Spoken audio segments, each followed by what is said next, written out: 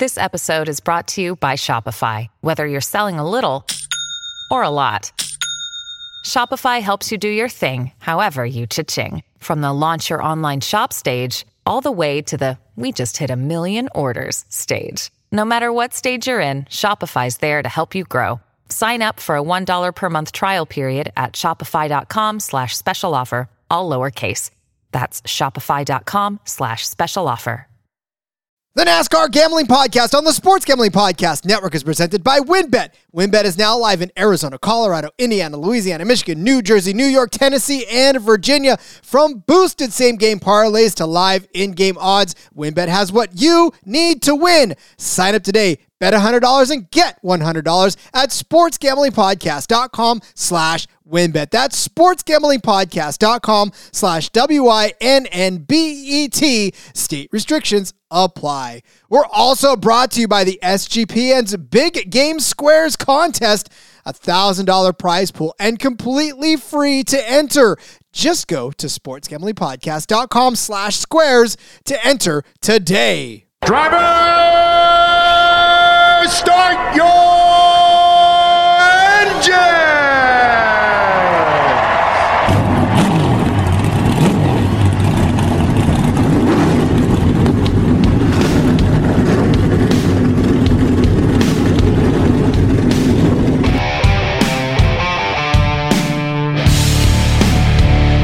Strap in and pull those belts up tight as the Sports Gambling Podcast Network presents the NASCAR Gambling Podcast. I'll wreck my mom to win a championship.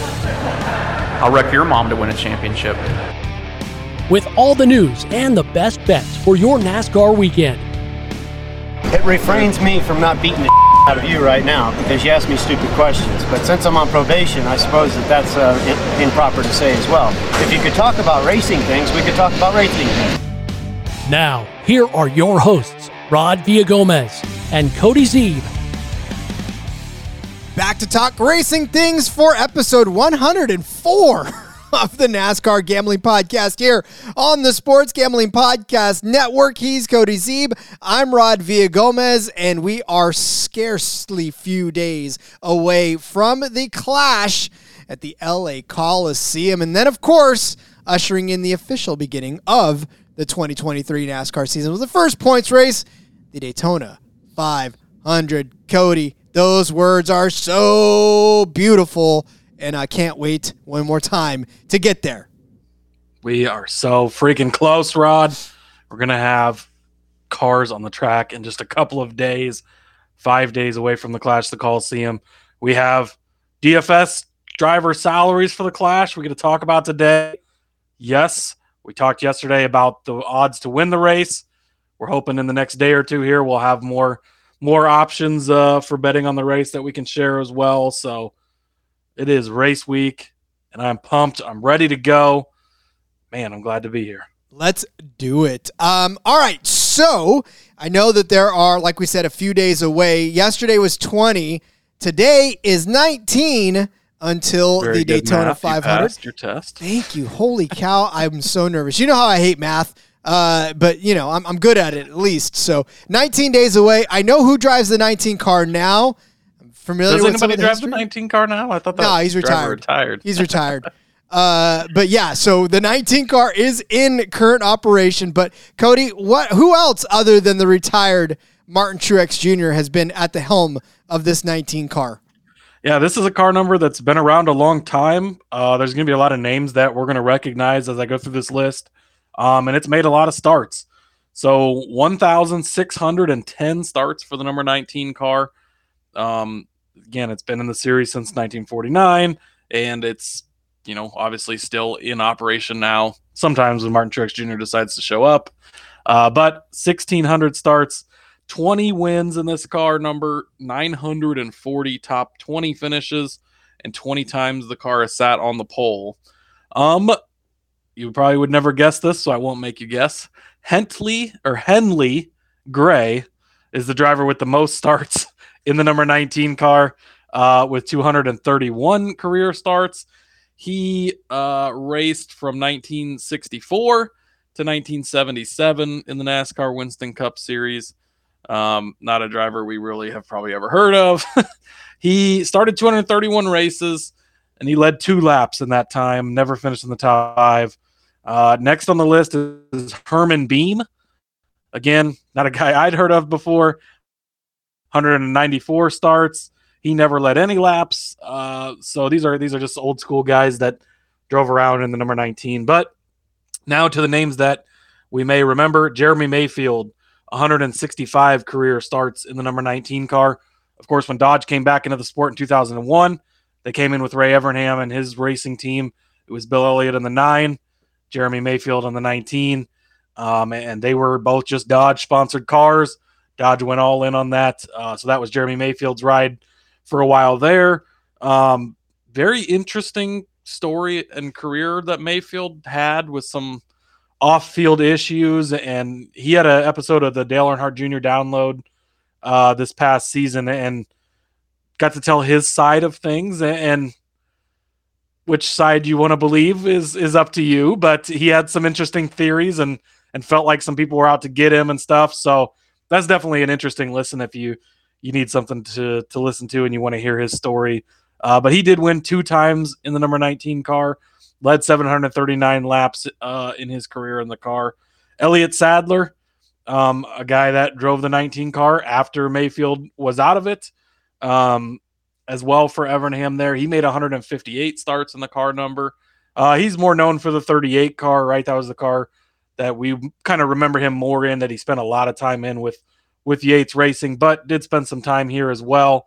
So 158 starts for him. Never got any wins in the 19, but 3 top 5s and 18 top 10s. Martin Truex Jr. is 5th on the list. He'll actually pass Elliott Sadler this year. He's got 144 starts, 12 wins. He's got the most wins out of anybody that's driven this car number. 46 top 5 finishes, 82 top 10s, and he is the leader in the laps led category for this car number at 3,758.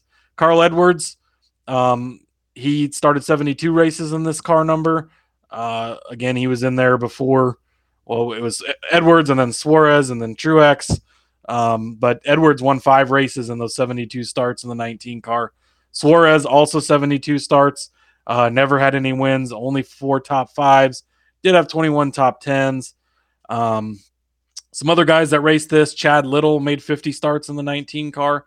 Casey Atwood, he was another of those Evernham guys, 38 starts. Cale Yarborough made 33 starts. Derek Cope made 10 starts in this one. Dick Trickle made 8 starts.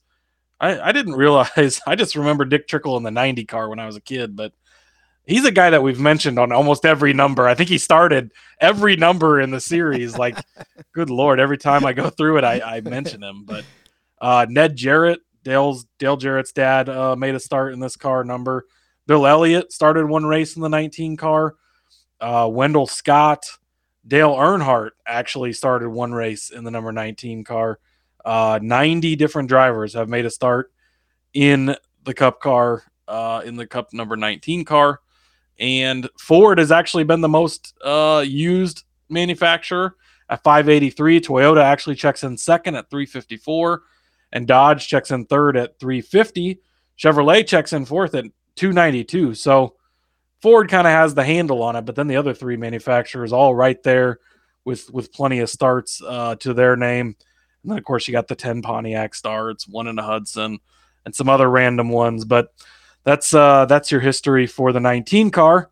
And while we're doing a history lesson too, I found this today and thought it was pretty interesting. So on this date, January 31st of 1960 was the first live television broadcast of a NASCAR race, of the Daytona 500 actually, and it aired on CBS. Walter Cronkite actually was the announcer.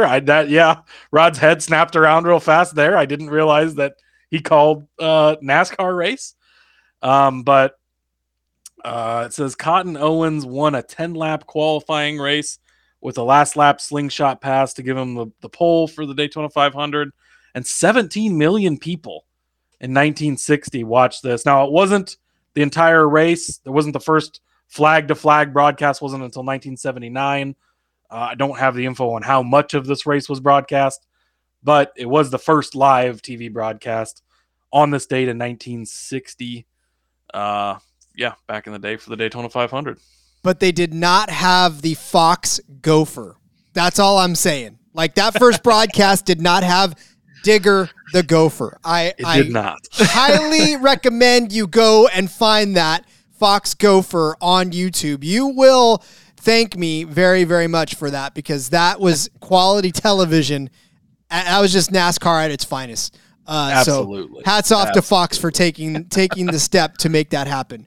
I love it. All right. We have got DFS to talk about and some rule changes when we come back from the break. So let's do that. We'll pay the bills, come back, and talk some rule changes and some DFS. But before we do, let's tell you about WynnBET. It's the official online sportsbook of the Sports Gambling Podcast Network, and WynnBET is active in a bunch of states. Plus, there's tons of ways to win, including live betting and same-game parlays, a.k.a.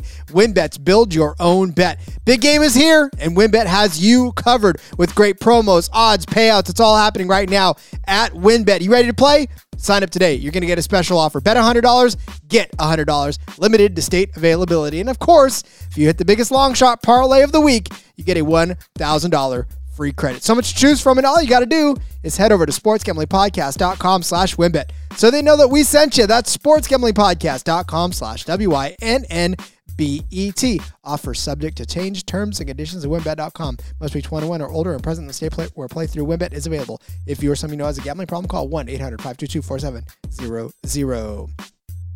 SGPN is giving away $1,000 in their Big Game Squares contest. It's completely free to enter, and all you need to do is follow the Sports Gambling Podcast on Spotify and give them a rating, preferably 5 stars, por favor. Then go to sportsgamblingpodcast.com/squares to enter for your chance to win a free Big Game Square. Well, Cody, what better day or what better week to announce rule changes in NASCAR than 2 weeks before the Daytona 500, because that is exactly the perfect time to change the rules if we're heading into a brand new season. And this is what NASCAR has done. So teams now have to figure out how to make changes to abide by these rules. But Cody, what are those rules that they're changing? Yeah, so nothing too crazy, I mean, as far as like technical stuff or anything like that. And honestly, I think in some of these rules, they listen to the fans, they listen to the teams and the feedback. Some of the stuff we talked about on here during the season last year, and like, they need to look at this stuff. Some of the stuff's ridiculous. So let's just dive into it. The loose wheel rule. Mm-hmm. If you remember last year, we had the loose wheels. It was an automatic 4-race suspension for the crew chief, the tire changer, and the jack man. And that had made sense when it was 5 lug nuts, because teams would only tighten 3 or 4 of them to save time, and it was a safety hazard. So if you were doing that, your wheel came off, then yes, the crew chief and the crew members should have been out for 4 races. With the 1 lug nut thing, there's no corners to cut anymore. You got to get it tighter. It's coming off, right? And so that seemed kind of silly last year when they still had that rule in place. They decided to change that rule this year. So now if a wheel comes off, the crew chief will no longer be suspended.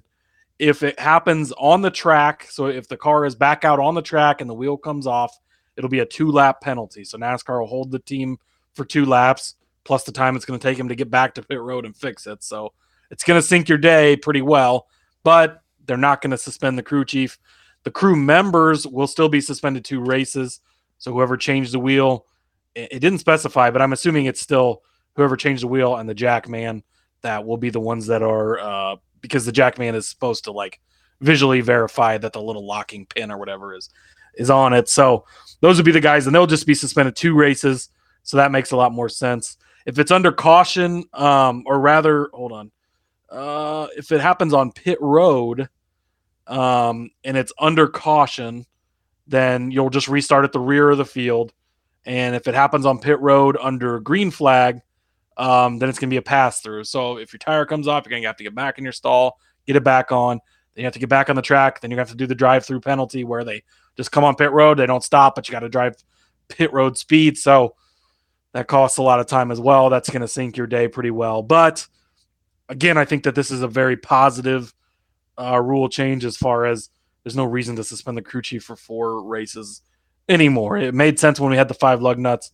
Now that it's the 1 lug nut, you're not cutting that corner anymore. So I think that that is a good one.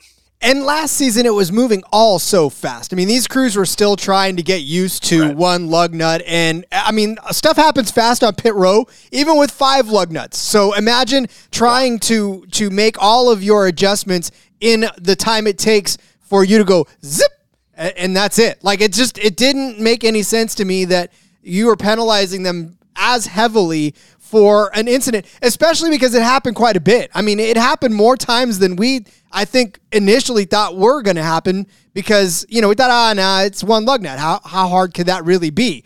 Well, they're moving fast. And like I said, it's a matter of timing with these guys. And when their timing is thrown off, I mean, it's like going from, I don't know, whatever repetitive motion you've been doing for your entire life and then having the machine changed underneath you to where now you have to learn how to do something different. You're going to be clumsy for a good long while. Well, now they've had a full season. Now, we'll see. But, yeah, I don't think suspending the crew chiefs was ever really that big or good of an idea because it just didn't make any sense to me. It was like that was not a malicious mistake, honestly. Right. Yeah. And it wasn't like it hurt anybody. And again, the crew chief part, if you were telling your team to cut corners, kind of made sense with the 5, but with the 1, definitely not. And I mean, these guys were doing pit stops in 13 seconds with the 5 lug nuts. Now it's 10 seconds. They only had 2 months in the off season because Phoenix of 2021, you're changing 5 lug nuts. And then you turn around to February of 22 and it's to the 1 lug nut deal. And so they only had so much time to practice. It's a lot different. You got so repetitive with the 5. And if you missed one or didn't get it fully tightened, it wasn't as big of a deal because you had 4 more to hold it on there.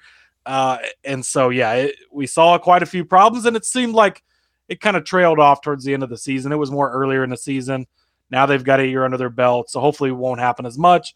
I think we'll still see it. It still happens in IndyCar, other places where they just have the 1 tire thing, but I think that these are good changes. Next up, rain tires will be available at some short tracks. We talked about they've done a lot of testing with that, with the wet tracks. This will be if there's a light rain or if the track is wet, say it rained, there was a rain delay, instead of having to wait for the track to dry, be able to put on these rain tires and use them. So obviously all the road courses, that was already part of the deal anyways. But in addition, the Clash this weekend, I don't think there's rain forecasted, but they would be available if needed. You guys had some rain there in California recently. We did. It was a little touch. Yeah, this guy cried a little bit. Yeah. The IRP, which was, I believe, a Truck Series race, and Milwaukee, also just a Truck Series race. But Martinsville, for those 2 races, New Hampshire, again, the tracks that are comparable to the Clash that we talked about yesterday, right? North Wilkesboro for the All-Star race, Phoenix, which that could be potentially crazy if the championship race comes down to rain tires. Again, it doesn't rain much in Phoenix, I don't think, but could be used there if needed. And then Richmond will be the other one. And then obviously all the 6 road course races that we have during the season. And they'll have to have the motor, the wiper motor blade or whatever. The wiper motors have to be installed on the cars. The blades are optional, but most likely they're going to have the wiper blades on the car, whether there's any chance of rain or not, because it gives an aerodynamic edge to the car and that's why they have those big ass wipers. Trust me, the teams will take every extra step, right? Dale Jr. tweeted out a couple months ago about the 18 pieces of tape holding up, or 18 Budweiser stickers it was underneath the camera for the advertising there on the onboard camera that gave them just that, 18th of a second that they needed to do whatever. So yeah, rain tires will be available at those events. And we'll see, maybe we'll get a chance to see them on an oval this year and see how they go. Well, I mean, we've been saying we need some rain tires for a while now, and basically F1 showed us that that's kind of the way it needs to be. And, different compounds, different abilities to drive on different surfaces. It never hurts. And all it's going to do is just make what happened at Daytona not happen again this last time around. If they would have been able to throw rain tires, that race would not have crashed out. Right, and that's still, I mean, you're still not going to get it at Daytona with the banking and stuff there. The rain tires just aren't feasible. It's still a short track only thing for now, but we've seen it work in road courses, right? We've had many road courses in the rain between all the series at this point now.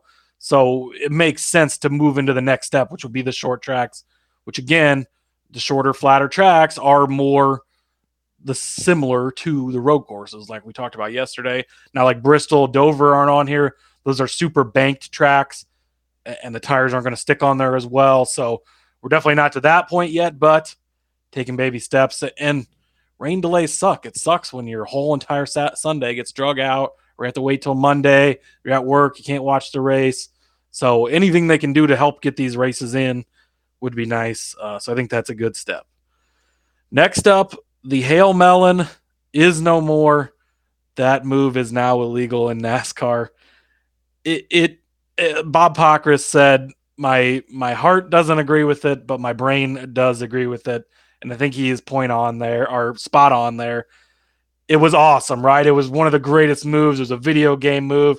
It worked out perfectly. It got him into the Final Four, got NASCAR all this exposure. It was wonderful, but the safety element of it, not so great. We probably shouldn't be doing that.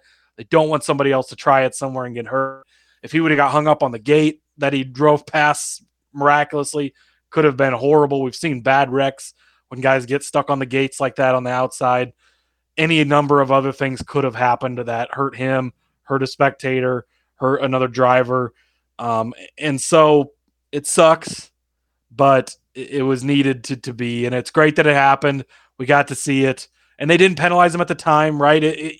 Technically, there is a rule that they could have enforced that could have penalized him and taken him out of the championship four. They didn't do that. That was a proper thing to do.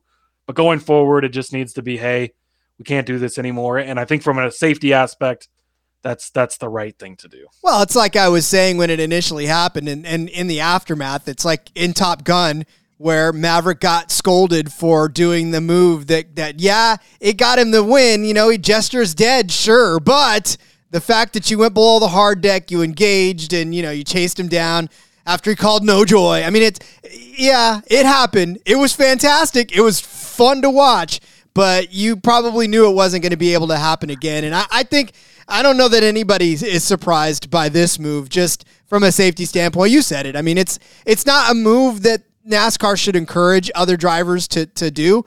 Again, it was fun to watch. I'm glad we witnessed it. But yeah, you probably shouldn't be doing that. And you don't want it to clash this weekend. You don't want 8 guys all sending into the wall on the last lap. You don't want to see that at Martin's, but like it could get to the point where it could be ridiculous. So I think to just kill it now in the offseason, you're announcing all your other rule changes anyways. Like it's the perfect time. It was great. We loved it, but let's not do it again. Yeah. Oh, for sure.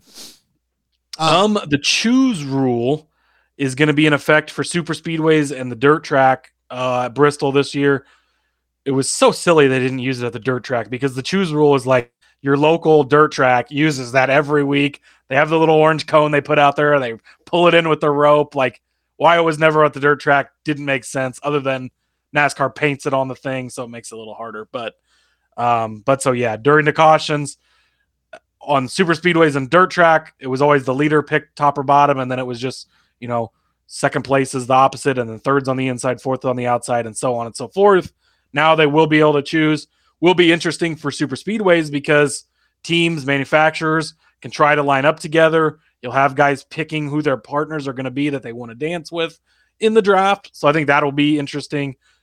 On the dirt track, you know, obviously there will be strategy as well used there, but that's kind of a minor one. But we'll see that now at all the races rather than just the than not having the dirt and the super speedway ones in there like previously. I love it for super speedways. I love that added level of strategy because, again, yeah, right. Sometimes you got caught behind a guy you didn't want to get caught behind because you had to line up behind the guy you had to line up behind. Now, you know, you can sit there and make deals with your team and make deals with other folks and try to get in the correct line. So that makes it so much more interesting. I want to see this play out. It may not play out in Daytona because it's still kind of new. Right away. It might. Yeah, that's true. These guys are pretty wise. So that'd be pretty cool just to see that kind of play out in front of us this week or a couple weeks in Daytona. Yeah, I think we will see it early and often on the super speedways. This one I like to call the Corey LaJoie rule. You no longer have to be in the top 30 in the Cup Series, top 20 in Xfinity or trucks to make the playoffs. So, example of Corey LaJoie would have won at Atlanta last year, where he almost did, right? 200-1, leading with 2 seconds left, or with 2 laps left. We all know the story. Didn't win, but had he won, he would not have made the playoffs because he didn't end up in the top 30 in the point standings. NASCAR is just throwing that rule out.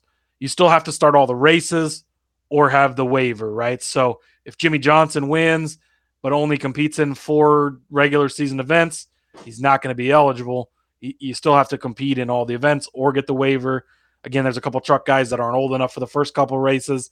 They've already got the waivers. We've seen Kyle Busch broke his leg at Daytona, missed a few races, got a waiver, ended up winning the championship later that season. So that's still all in play. But you don't. So if a Corey LaJoie wins the Daytona 500 like he's going to in 2 weeks, right, then he's in the playoffs like that. It doesn't matter if he stays in the top 30 all season. So I appreciate that, NASCAR.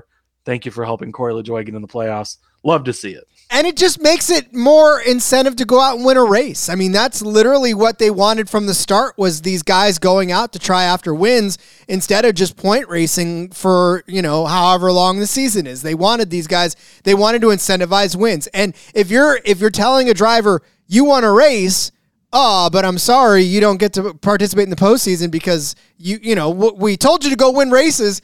It's glad that you did, but you don't qualify. That's ridiculous. I mean, let them in. If they want to race, then they've earned their place in there. It's not as if they were going out there and running 30th the whole time and then they wanted to do something. I don't know. It's just, I feel like it better incentivizes the win like they wanted to in the first place. Yep, absolutely. I agree. The damage repair clock. So that one was kind of all over the place last year. It was 6 minutes all season until the playoffs. They extended it to 10. They weren't really sure with this new car and stuff. Well, they've determined that it takes 6.5 minutes to change a toe link, to completely replace a toe link, which is the main issue they have with the cars. So it's a 7-minute clock this season instead of 6, instead of 10. It'll be 7. That allows enough time to change a toe link, get back out on the track for the damaged vehicle policy. So there's that. And then the best rule change on the books, one we lobbied for last season. I'm very happy to see it. Stage cautions on road courses are no more. Exactly like we talked about on the podcast last season. The stages will still be there, right? So at lap X, you cross the line, you're the stage winner. The race remains green. It continues to go. That's going to get rid of the stupid pit stop strategies we see. You got guys that are winning stages that don't deserve them because they stay out, and it mixes everything up, and you get guys stuck back in the field, and everything is a disaster. It also eliminates 45-minute caution flags because it takes a long time for them to get around the track under caution, right? So if there's a wreck or something, you're still going to get your cautions, but you don't have those 2 built-in stage breaks that take forever for the cars to limp around the track, finally get back to the green flag. Right? It's just going to be more green flag racing. So the stage breaks will still be there again. So at lap X, you cross the line in first, you win the stage, you get the playoff point, you get the 10 stage points. They'll award them, but the race will just continue as normal. And I think that this is very needed. And I'm very happy to see this. One note on that, in the Xfinity and Truck Series standalone road course races, so like Xfinity goes to Portland, Xfinity goes to Road America, and they're not with the Cup Series, they will have the stage break cautions because they do the non-live pit stops at those events. And so that will allow them to continue doing that in a scheduled manner, basically. So they will remain for those 2 series when they are not with the Cup Series at a road course. But that's only a couple of times a season. But for the 6 Cup Series road course races, and then the other series when they're with the Cup Series on the road courses, no stage cautions. This was a must, I think, for road courses. Now, I don't know that you want to do it on ovals because the stages bunch things back up. That's kind of what they want there. That's the goal. But it didn't make sense to go run 10 laps on a road course, then have a stage caution, right? The races are so short. So I think that this is the best rule change of all of them. Hallelujah. That's all I got to say. Because just like you said, the thing that was ruining the road course races was that pit strategy of trying to come in a couple of laps before the stage caution. Then, I mean, really, that's what cost us a win in the Sonoma, actually, is what cost us a win in Sonoma.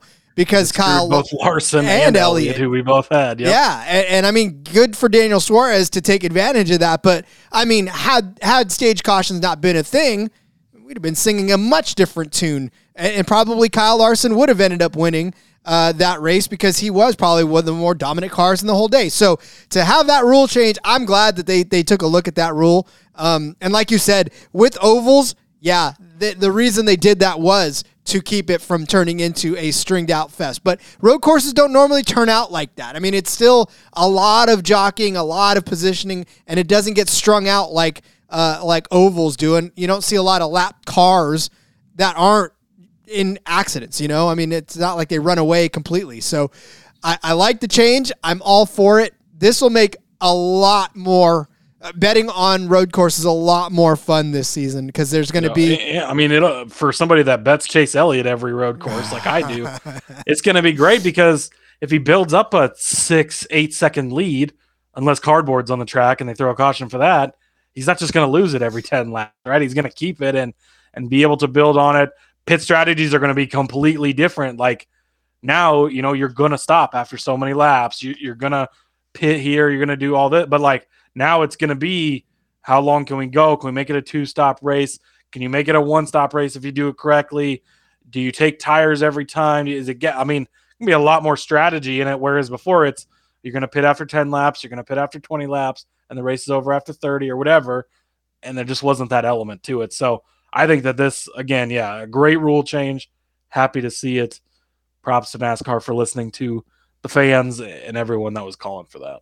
Indeed. But then again, you know, you go back through these and obviously if you follow Bob Papagrass on Twitter, he'll definitely lay all this stuff out for you. And then just search NASCAR on Twitter and you'll get all the rule changes and then some and everybody's opinions on them because obviously NASCAR Twitter is plenty of those. Yeah, NASCAR Twitter is I'm sure NASCAR Reddit's about the same. No one's ever happy with these things. But a lot of these we all called for last season. There was a lot of changes that we actually called for that are happening this year. So I don't know how you could be upset about it other than maybe the Hail Melon not being a thing anymore, which is probably the main. But even that, it's a safety thing, and you have to understand that part of it. So. Yeah, no, you really do, and that's okay. But you know, the sport has evolved over the years. It has not stayed the same. And it's also been very good over the last, I would say, 20 years since I've been really watching about figuring out what works and what doesn't and changing the things that don't work and keeping the things that do. So, I've seen this sport change several times over my time. I know, Cody, you've seen this sport change even more than I have. So, you know, it's just a matter of they'll continue to make the rules fit the situation they're in. And of course, this new car was a whole different playing field anyways, and they had to figure out what was different from the last car and make changes accordingly. So kudos to NASCAR for doing it. Kind of still weird timing, doing it 2 weeks before Daytona, but I think this is pretty normal. I think all the technical side of things, they usually iron out a little ahead of time. Although even last week at the test, they were testing stuff on the car, different size spoilers and all kinds of stuff, mufflers, right, and different stuff. So they did make a change to the rocker box today. I don't have that info right in front of me, but something with the rocker box that's supposed to help reduce the heat inside the car and the fire issues that we saw last year, specifically on the Ford cars. But yeah, so they did make a technical change there, but that was something fairly minor that the team should be able to figure out. Oh yeah, so there's no spontaneous fires anymore. Right. Hopefully not. Yes. And if there is, you'll have your fireproof underwear on anyways. So NASCAR will require an exhaust shroud at the exhaust tip. That is the change it made to the rocker box. There you go. Yeah, there it is. Yeah. The tip. Beautiful stuff. Good news. Yeah. Change the tip. All right. All right, well, that is the rules that they will be functioning under starting at the Clash and going forward. Obviously, not many will carry over into the Clash because it's not necessarily the type of race that's there. But, I mean, you know, we'll see how that affects everything. But there is actually DFS to be played for the Clash. We have prices, and we'll actually hit some of these right now if you guys are getting ready. In fact, check the Discord. I'm sure Cody's about to have a NASCAR Busch Clash contest. I do need to get that created. Yeah, we do. Again, in addition to the Fantasy League, we're going to have that'll be full season, $200 card to win that. We do have a $5 contest we play every week. I was doing all 3 series by the end of the season last year, so I'll share it only in the Discord. You can get in there, play DFS against a few of us. It wasn't always a ton, but a couple different guys. Indiana Jones, he's already talking crap. We got in a couple fantasy leagues together this year, so he's lobbying in the Discord chat for a segment on the show about our head-to-head fantasy matchups each week. So we'll have to see if we can work that in somewhere. But yeah, it's a fun time. So in the Discord, I'll share the link every week, and you'll be able to get into just a $5 contest. Winner take all. I think we did, and we all get to have fun doing that. So sure do. Definitely get in there for that. So no surprise here. We talked about him in the betting show, and we talked about all these guys pretty much in the betting show. Joey Logano tops the list at $10,200 for Joey Logano at the Clash. Again, not surprising. He won last year's Clash. He was the champion of last season. So basically, I don't know if there was any scenario in which he wasn't going to be the top dog in this contest. So, but my question though, I guess, Cody, is he worth the top spot? Is he worth the price, I suppose? Oof. I don't know. $10,200, man. I mean, it's hard to say no, right, after what he did last year. Again, he's that guy that's just so hit and miss. You don't know what you're going to get, when you're going to get it. So I don't know. I probably am not going to have a ton of them in there. Now, I will say, so here's the format and how this is going to work. We talked about it before. There's going to be qualifying, and that'll set the heat race lineups. And then they'll have the heat races. The top 5, I think it is, from the heat races go into the main event. And then they'll have the last chance qualifier races. Top 3 from those go in. And then the top guy from the points from last year gets in on a provisional. But only the 27 drivers from the main event will accrue points. So the heat race doesn't give you any fantasy points. The last chance qualifier doesn't give you any fantasy points. So for your lineup for this, you're going to have to be paying attention.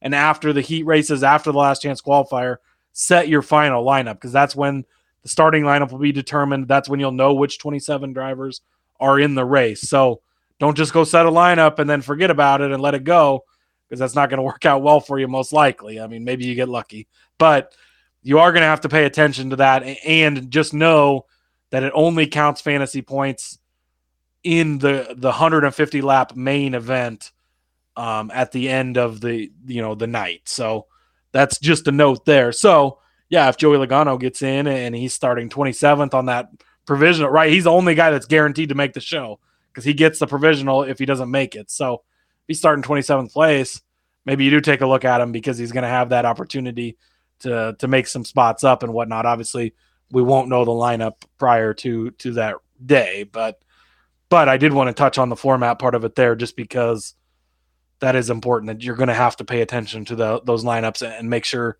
you edit them or wait to submit them until once the field is actually set. Yeah, I mean, obviously you don't want to go out and invest heavily in one person, say, I'm good, and then turn on the TV when the Clash starts and go, oh, shit, he's not there. Oh, he didn't even make the race. Woo, our bad. And look, and that can happen too. It's not necessarily as if these guys are really, I mean, obviously they want to race this race, but if they miss it, if they wreck, if there's something happens in those heat races or qualifying, I mean, it's simple. We saw it last season, where a couple of cars had to bow out because they took some damage during the heat races. So I mean, it's definitely not out of the realm of possibility. So like Cody said, yeah, I mean, you could have a Chase Elliott and a Kyle Larson, right? They accidentally get together in the heat race, aren't able to finish it. They got a limp from the back of the field in the last chance qualifier. Yeah, there's 50 laps, but only 3 guys get in. They don't make it up there. Joey Logano has a problem in his. He gets the provisional. And Chase Elliott and Kyle Larson aren't even in the main show. Is that likely to happen? No, but it's possible, right? And it could go for any of these other top guys up here, Christopher Bell or Ryan Blaney, Kyle Busch or Ross Chastain, Denny Hamlin. These guys aren't guaranteed to make it in. Now, if they have an issue and Joey Logano qualifies in, then Ross Chastain is in, right? Because he's second in points, and it'll just go down the list. So likely Joey won't be the one to use that, but I want to say last year it was Denny Hamlin that used it, and he had been in the Final Four in the previous season. So it was one of the top 4 guys from the points before that used that provisional. So it's not, you're probably not going to get too far on the list before you have a guy that needs it. Then if another guy has an issue, he could just miss the big show, and one of NASCAR stars might not even be in the race.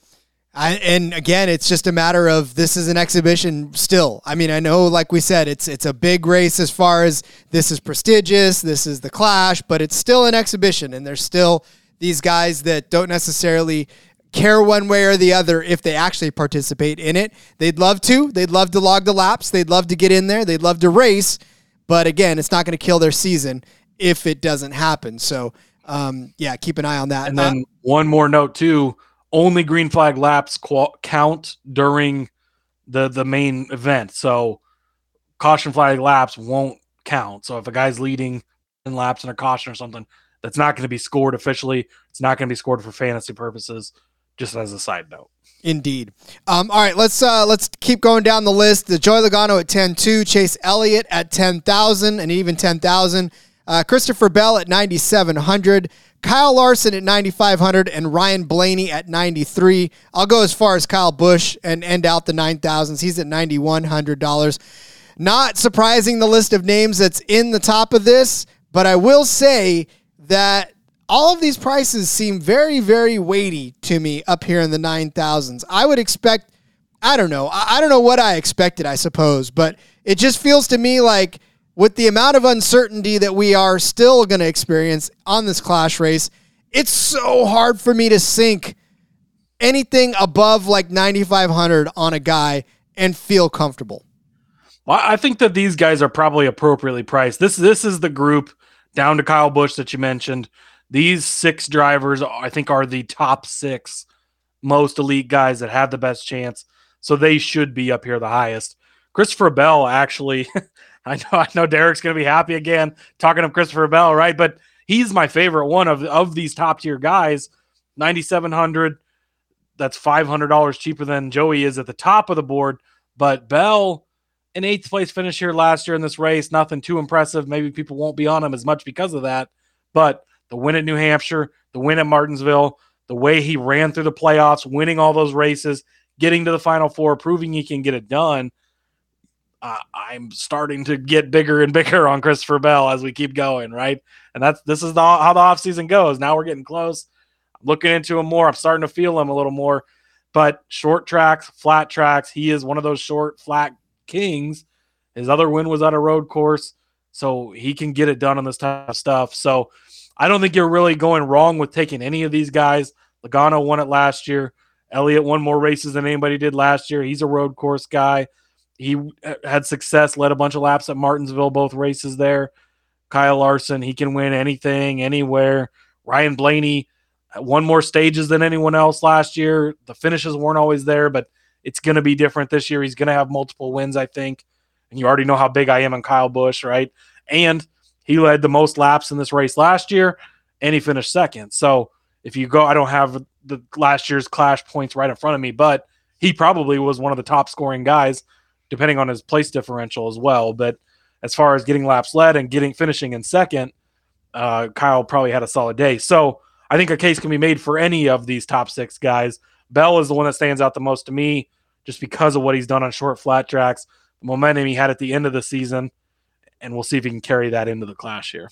I'm biggest on Busch this race especially. I like 9,100. I like the fact that it's $1,100 cheaper than Joey Logano, and I was big on Busch last season for this race. I'm big on him again this year, and I think at 9,100 he's priced at exactly the right price that I want, even though he's with the brand new team, even though he's driving a brand new car. This is Kyle Busch. I think he's going to come out. I feel the same way because Yeah. I'm going to pick him to win, of course, but you already know that. Yeah. Well, and then I have this sneaking suspicion that this is a Kyle Larson revenge season. And I don't mean revenge because he's trying to get revenge on any one person, but he's trying to get revenge on the shit show that was his last season. So, and I say that even though he still was able to make the playoffs, but we talked about it before. In his higher standards, he just wasn't necessarily the type of season that he wanted to be. So I'm not going to count out Kyle Larson either, especially at 9,500. Let's move on to the second tier of guys in the 8,000 range and somewhere in that 7,000. We'll cover the 8 and the 7. There's Ross Chastain at 8,900, Denny Hamlin at 8,600, William Byron at 8,400, Tyler Reddick at 8,100. I suppose we can kind of stop there. Let's take those guys for what they're worth. In that, I mean, I don't know. Again, you're not really high on Chastain. You talked about it a couple of weeks ago, or maybe even last episode, as far as being able to kind of repeat the same type of success that he had this season.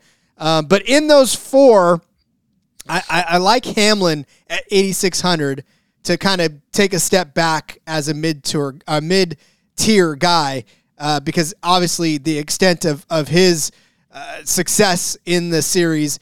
And I don't know. I don't know that his career's coming to an end per se, but we've talked about how maybe he's going to put a little more attention into that ownership part, which means the driving is going to take a back seat here sooner rather than later in my mind. So I think seasons are running out for Denny Hamlin. I'm not age-wise, but I mean, it just feels like his attention's about to be split more than normal going forward. Yeah, so I would say out of this group, Tyler Reddick is probably my favorite one, 8,100, so you're kind of getting a discount. This group is kind of a sweet spot where you could get multiple of these guys and save a little bit on the bigger guys. Reddick led 51 laps in this race last year. He was dominating it early until, again, he had the drivetrain issue. His car just stopped working. Still new in the car and everything. Then the season he went on to have the 3 wins, almost 4 with Bristol, and just the way that he ran, good at road courses again. That plays into these shorter, flatter tracks as well. So I love Tyler Reddick there. But again, a case can be made for all these guys, right? Ross Chastain averaged more fantasy points per race than anybody else did last year. So you got to give him credit for that. I still think he's going to be solid. I think he's going to be a more popular play because everybody knows him. You're going to get some guys, some people that are just casually playing, and they're going to be like, oh, yeah, that's the watermelon guy with the Hail Mary move, right, and all that. Denny Hamlin, he's always a solid play. We talked about him a lot in fantasy last year. Up and down, he had the worst clash of anyone last year, right? Like I said, pretty sure he had to take the provisional. He was out of the race very early. You're stuck in the middle of the track at that point, unable to get out to your hauler. He was just fuming. He hated it, was mad at the world. The only thing that scares me ever about Denny is he quits quickly. If things aren't going his way, he just gives up. He throws in the towel and he's done. And that was kind of the case last year. So we'll see. I still, you can always make a case for him. William Byron, very good at Martinsville. I believe he won one of the Martinsville races last season. I think it was the spring race. And then he led a ton of laps there. So a case can be made for him as well. And he's in a Hendrick car, right? That there's always that element to it that helps, especially when you're getting a guy at that cheap of a price. Indeed. All right, let's move on to the next segment, and then we'll move on to one more segment of drivers, and then I'll just kind of open the floor to anybody that we may have missed down on the bottom. We got Kevin Harvick starting out the top of the 7,000s. He's at 7,800. Brad Keselowski's at 7,500. Martin Truex Jr. still driving at 7,300. Chase Briscoe at 7,100. And I'll toss in Alex Bowman. He's at $6,900 nice. On this list. Nice. Out of those guys, obviously I love Harvick. Definitely still bleeding for Harvick. But does anybody out of Keselowski, Truex, Briscoe, or Bowman move the needle for you on this list?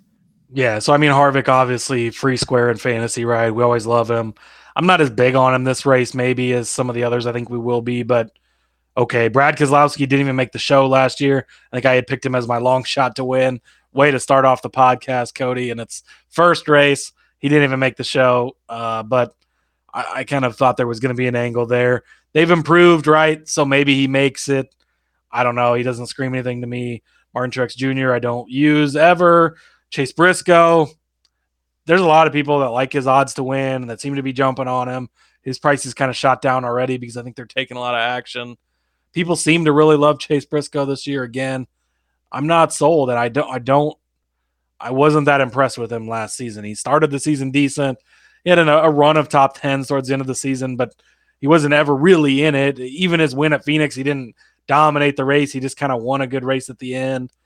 I don't know what people see, but Alex Bowman, 6,900 for a Hendrick guy, right? That's decent always. Again, he's kind of that odd man out at Hendrick. His contract is almost up. A lot of rumors he's not necessarily going to be back in the 48 car. So it's going to be interesting to see how his season goes. And I don't know. He's got the new crew chief in Blake Harris, who I think is a very, very good crew chief. Maybe that will help him, but does it take a while for them to get together? I don't know. Get things going. So I don't really love him. This is kind of the area that I might just kind of skip over. Harvick, I might play depending where he's going to start, how he looks in the heat races. That's another thing too. You're going to have these heat races to measure how guys look. So you're going to have to take that into account as well. And how serious maybe they're even taking this. So yeah, this is kind of just a section for me. Crazy to think that the 48 car is the weakest in that Hendrick stable. It's just right? After so many years on the top. I can't even wrap my head around it, but yeah, I'm okay with well, in the 48's defense, that technically is the 88 car. That's now the 48, and the 48 is the 5, which is the most successful, arguably. So yeah. It still works out behind the numbers a little for you. Exactly. All right. So that's basically the tier, the more powerful tier, I suppose. All of those are the more powerful tiers. But as we scroll down a little bit farther and get into these cheaper guys, the one that screams to me right off the jump is... Oh, let me guess. Okay, go for it. AJ Allmendinger. Well, I love me some AJ Allmendinger. I do. But he's 5,800. No, who I love more... It's Justin Haley at 5,400. Oh, you're going to steal my guy, Rod. I can't help it. Justin Haley, if he makes the show, will be in every single lineup I have. Yep, that's a free square. $5,400. Not bet him 100 to 1 to win like we talked about yesterday. Go get it done because it's going to be moving if it hasn't already. Yeah, it's insane. But I definitely think Justin Haley, go back and listen to all the cases that we made from yesterday on yesterday's show because he had such a fantastic last season at this race, and yep. I think he's due led for it all again. 25 laps of his heat race. Was the third fastest qualifier in qualifying. So he started on the pole for heat race 3, led all 25 laps in the top 5 the whole race till Kyle Larson dumped him for no reason basically and ruined his day. But yeah, love Haley. If he is in the show at all, I don't care where he starts. I will be playing him, especially at 5,400. He was a guy we talked about a lot last year in fantasy, like just a great value for the price you get him at every week. I'm expecting a pretty big season from Haley. And I think he could compete for the win already, like we talked about yesterday. So yeah, he's my favorite guy down in this area. A couple other ones that jump out to me: Ryan Preece at 6,000. We talked about he's a short track modified guy, so he's just kind of his style of racetrack. He had a lot of success in the Truck Series. We know that he's been in the Cup Series before. The 41 car with Custer was good last year. I think he finished 7th. And Custer did not get what he should have out of that equipment. So I think he could be a good play. Michael McDowell at 5,100. He kind of jumps out as a guy that could be pretty decent. We saw him get some good finishes last season. If he makes the show, he's going to be – and that's the thing is with building these lineups, it might be harder to punt on some of these guys like normal because only 27 are going to make it. So – you're probably not going to be able to just plug in a BJ McLeod or a JJ Yaley at the bottom to fill out your lineup because likely they're not going to be in the show. So, it is going to make it more interesting. So if a guy like McDowell makes it at 5,100, he could potentially be one of the lowest guys price-wise that you're going to be able to use anyways. So I would definitely feel comfortable with him. And then, I think Haley, again, is a for sure plug it in if he makes the show. I basically think Allmendinger is going to make the show. So I 5,800. There's a case. I mean, again, I'm not as high on Allmendinger as everybody else is, but you don't. He's a road course guy, right? He's good at road courses, so that can translate. And I think that the calling team is going to be stronger this year because they've got 2 full-time guys. You got the veteran in AJ who's been around. He's got so many Cup Series starts under his belt. He's done it for a long time. And then Haley, who is a good driver and is probably the most underrated driver in the Cup Series. And I think that he's going to show a lot of people this year that he shouldn't be underrated. It's going to be so much fun. And we don't have to wait too much longer to see it happen. So almost here. Make sure you get in the Discord, though, and grab in. Cody will have that up within the next couple of days as far as the contest is concerned. Jump in there. Be cheap to play. Take all of my money because I tend to give it up very easily. But a lot of fun to be had. And yeah, just keep an eye open for the contest, and we'll keep you updated on that discourse. Follow us on Twitter, and we'll keep you updated throughout the week to see how your favorite drivers will shake out heading into the Busch Light Clash. Cody, it's time to put a bow on this episode. We'll come back again tomorrow with fantastic content to continue as we head into the Clash weekend. Still plenty of news to talk about over the next couple of days before we get to race day. So let's put a bow in this one and say goodbye and good night or good day or whenever you listen to this. But why don't you let everybody know where they can find you on social media? Yep, you can find me on Twitter at Husker_Zeeb. I had a couple articles come out in the last couple of days. Craftsman Truck Series championship odds, Formula One constructor championship odds, and actually a betting preview of the Clash for this weekend for the Cup Series, in addition to tons of other stuff that's out there. So make sure you check it out. I share it all there at Husker_Zeeb. And then again, get in the Discord, sg.pn/Discord, easiest way to jump right over there. There's all kinds of channels, every sport related. All the different podcast hosts of all the different sports and stuff are in all those, talking with everybody.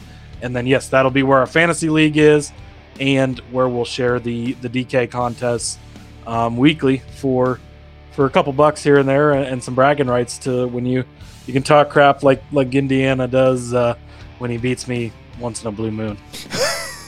Well, you can always beat me. That's never in question. So you can always take my free $5. That's for sure. You won a couple, Rod. When I tried. All right. Follow me on Twitter at RJ Villagomez. There's a link in the bio to everything I got going on, whether it's here, whether it's Sportsbook Review, whether it is in between media, the back road kicking off this Thursday. Keep an eye on that Twitter for the announcement. We'll see you again tomorrow. More racing things to talk about here on the NASCAR Gambling Podcast. And until then, let's go racing and let it ride.